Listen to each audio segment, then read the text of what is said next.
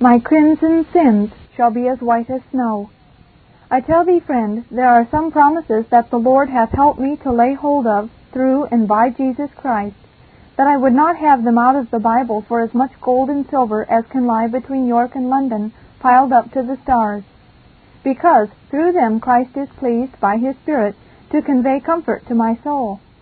I say, when the law curses, when the devil tempts, when hellfire flames in my conscience, my sins with the guilt of them tearing me, then is Christ revealed so sweetly to my poor soul through the promises, that all is forced to fly and leave off to accuse my soul.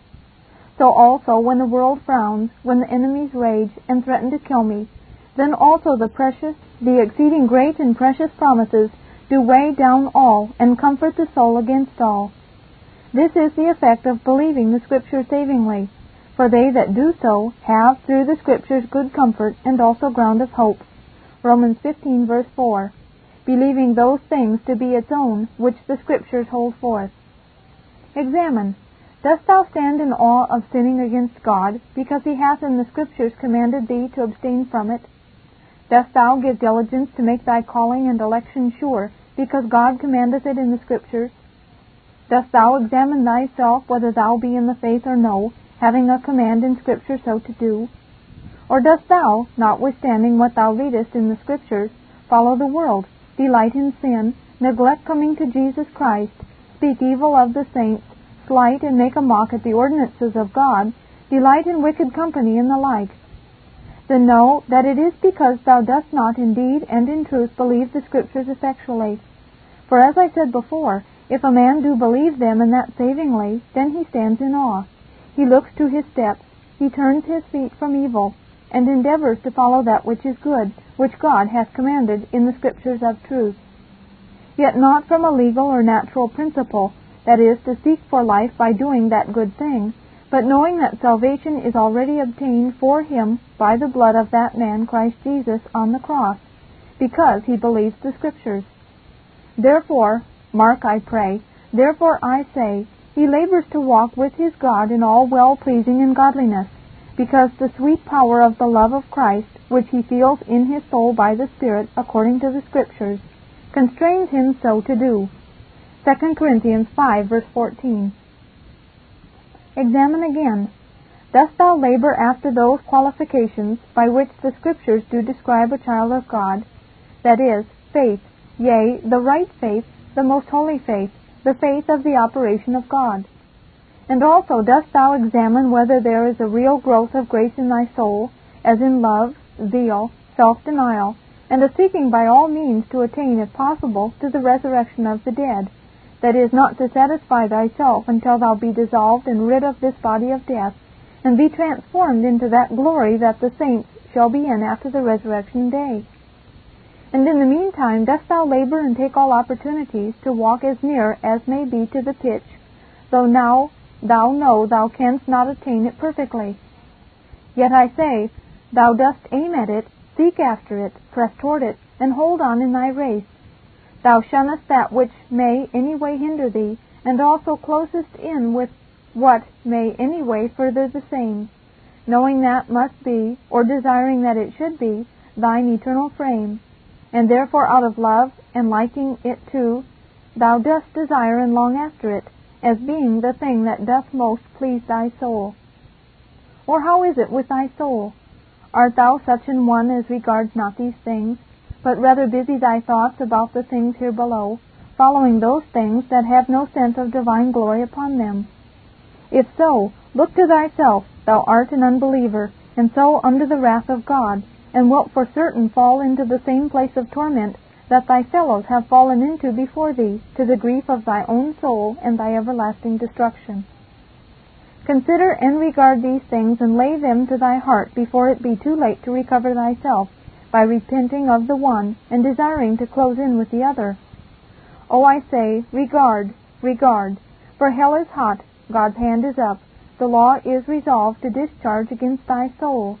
The judgment day is at hand, the graves are ready to fly open, the trumpet is near the sounding, the sentence will, ere long, be passed, and then you and I cannot call time again. Number 3. But again. Seeing the Scriptures are so certain, so sure, so irrevocable and firm, and seeing the saving faith of the things contained therein is to reform the soul and bring it over to the things of God, really conforming to the things contained therein, both to the point of justification and also an impartial walking and giving up thy soul and body to a conformity to all the commands, counsels, instructions, and exhortations contained therein. This then will teach us how to judge of those who will give up themselves to walk in the imaginations of their own lusts, who slight and lay aside the Scriptures, counting them but empty and uncertain things, and will live every day in open contradiction to what is contained, commanded, and forbidden therein. As first, this will show us that all your drunkards, whoremasters, liars, thieves, swearers, backbiters, slanderers, scoffers at goodness, etc., are unbelievers. I say we may see by this that they that live so have not the faith of the Scriptures in their hearts, seeing they delight to practice those things that are forbidden by and in them. And so they continuing, living and dying in this state, we may conclude without fear that these portions of Holy Scripture belong unto them, and shall for certain be fulfilled upon them. He that believeth not shall be damned. Mark 16:16. The unrighteous shall not inherit the kingdom of God. 1 Corinthians 6, verses 9 and 10. But the unbelieving, the abominable, and the whoremongers, and all liars shall have their part in the lake that burneth with fire and brimstone. Revelation 21, verse 8. Depart ye cursed into everlasting fire, prepared for the devil and his angels. Matthew 25:41. Depart, depart from me, for I will not save you. Depart, for my blood shall not at all wash you. Depart, for you shall not set one foot into the kingdom of heaven. Depart, ye cursed. Ye are cursed of God, cursed of his law, cursed of me, cursed by the saints, and cursed by the angels. Cursed over all, nothing but cursed, and therefore depart from me. And whither? Into everlasting fire, fire that will scald, scorch, burn, and flame to purpose, fire that shall never be quenched. Mark chapter 9. Fire that will last to all eternity. And must we be all alone? No, you shall have company, store of company with you, namely all the raging, roaring devils, together with an innumerable company of fellow damned sinners, men, women, and children. And if the Scriptures be true, as they will one day wonderfully appear to be, then this must and shall be thy portion, if thou live and die in this state, and of all of them who continue in sinning against the truth contained in the Scriptures. Dost thou delight to sin against plain commands? Thou art gone. Dost thou slight and scorn the counsels contained in the Scriptures and continue in so doing? Then thou art gone. Dost thou continually neglect to come to Christ and use arguments in thine own heart to satisfy thy soul with so doing? Then thou art gone. Luke chapter 14, verses 17 and 18, compared with verse 24, and Hebrews 2, verse 3. How shall we escape if we neglect so great salvation? How shall we escape? That is, there is no way to escape. 1. Because God hath said we shall not. Hebrews 12, verse 25. Seek that ye refuse not him that speaketh. For if they escape not who refused him that spake on earth, that was Moses, much more shall not we escape if we turn away from him that speaketh from heaven. 2. Because he hath not only said, they shall not, but also hath bound it with an oath, saying, So I swear in my wrath, that they shall not enter into my rest. Hebrews 3:11. To whom did he swear that they should not enter into his rest? Answer, to them that believe not. So we see that they could not enter in because of unbelief. Verses 18 and 19. Secondly, this will teach us what to think and conclude of such as, though they do not so openly discover their folly by open and gross sins against the law, yet will give more heed to their own spirits and movings thereof, though they be neither commanded nor commended for the same in Scripture. Nay, though the Scripture command and commend the contrary, Isaiah chapter 8, verse 20, then they will to the holy and revealed will of God.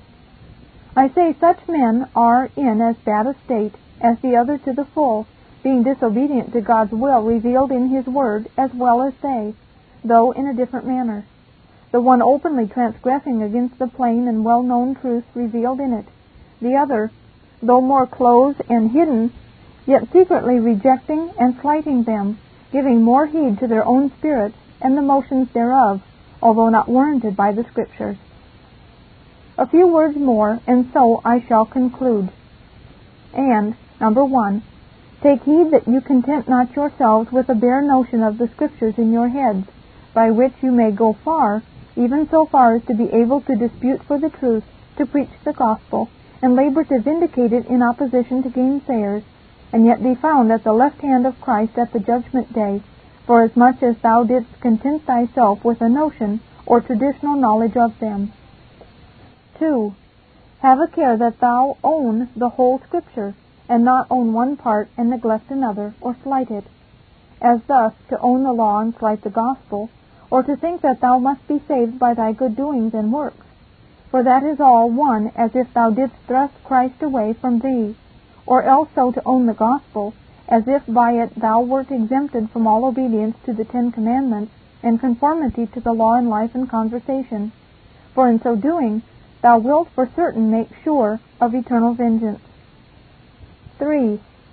Having a care that thou put not wrong names on the things contained in the Scriptures, so as to call the law Christ, and Christ the law.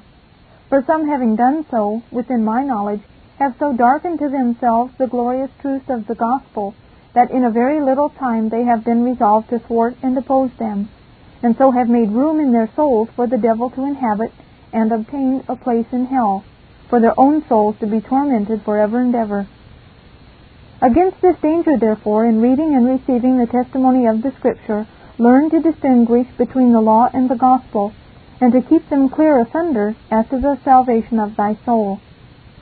And that thou mayest so do, in the first place, beg of God that He would show thee the nature of the gospel, and set it home effectually with life and power upon thy soul by faith, which is this, that God would show thee that as thou, being man, hast sinned against God, so Christ, being God-man, hath bought thee again, and with His most precious blood set thee free from the bondage thou hast fallen into by thy sins, and that not upon condition that thou wilt do thus and thus, and this and the other good works, but rather that thou, being justified freely by mere grace through the blood of Jesus, shouldst also receive thy strength from Him who hath bought thee, to walk before Him in all well-pleasing, being enabled thereto by virtue of His Spirit, which hath revealed to thy soul that thou art delivered already from wrath to come, by the obedience not of thee, but of another man, that is, Jesus Christ.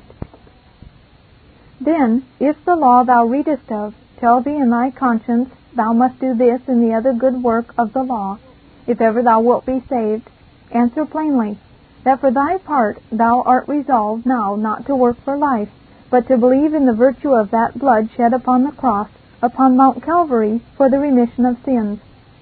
And yet, because Christ hath justified thee freely by His grace, thou wilt serve Him in holiness and righteousness all the days of thy life, not in a legal spirit or in a covenant of works, but mine obedience, say thou, I will endeavor to have free and cheerful out of love to my Lord Jesus. Have a care thou receive not this doctrine in the notion only, lest thou bring a just damnation upon thy soul by professing thyself to be freed by Christ's blood from the guilt of sin, while thou remainest still a servant to the filth of sin. For I must tell you that unless you have the true and saving work of the faith and grace of the gospel in your hearts, you will either go on in a legal holiness according to the tenor of the law, or else through a notion of the gospel, the devil bewitching and beguiling thy understanding, will, and affections, thou wilt, ranter-like, turn the grace of God into wantonness, and bring upon thy soul double, if not triple, damnation. Because thou couldst not be contented to be damned for thy sins against the law, but also to make ruin sure to thy soul, thou wouldst dishonor the gospel, and turn the grace of God held forth and discovered to men by that into licentiousness. But that thou mayest be sure to escape these dangerous rocks on the right hand and on the left, see that thy faith be such as is spoken of in the Scriptures, and that thou be not satisfied without that, which is a faith wrought by the mighty operation of God, revealing Christ to and in thee, as having wholly freed thee from thy sins by his most precious blood. Which faith, if thou attain unto, will so work in thy heart, that first thou wilt see the nature of the law, and also the nature of the gospel, and delight in the glory of it. And also thou wilt find an engaging of thy heart and soul to Jesus Christ, even to the giving up of thy whole being unto him, to be ruled and governed by him to his glory and thy comfort by the faith of the Lord Jesus. This is the end of the book. This Reformation audio track is a production of Stillwater's Revival Books. SWRB makes thousands of classic Reformation resources available, free and for sale, in audio, video, and printed formats. Our many free resources, as well as our complete mail-order catalog, containing thousands of classic and contemporary Puritan and Reform books, tapes, and videos at great discounts, is on the web at www.swrb.com. We can also be reached by email at swrb@swrb.com, by phone at 780-450-3730, by fax at 780-468-1096, or by mail at 4710-37A Avenue, Edmonton, that's Edmonton, Alberta, abbreviated capital A, capital B, Canada, T6L 3T5. You may also request a free printed catalog. And remember that John Calvin, in defending the Reformation's regulative principle of worship, or what is sometimes called the scriptural law of worship, commenting on the words of God, which I commanded them not, neither came into my heart, from his commentary on Jeremiah 7:31, writes, God here cuts off from men every occasion for making evasions, since he condemns by this one phrase, I have not commanded them, whatever the Jews devised. There is then no other argument needed to condemn superstitions than that they are not commanded by God. For when men allow themselves to worship God according to their own fancies, and attend not to his commands, they pervert true religion. And if this principle was adopted by the Papists, all those fictitious modes of worship in which they absurdly exercise themselves would fall to the ground. It is indeed a horrible thing for the Papists to seek to discharge their duties towards God by performing their own superstitions. There is an immense number of them, as it is well known, and as it manifestly appears. Were they to admit this principle, that we cannot rightly worship God except by obeying his word, they would be delivered from their deep abyss of error. The prophet's words, then, are very important, when he says that God had commanded no such thing, and that it never came to his mind, as though he had said that men assume too much wisdom when they devise what he never required, nay, what he never knew.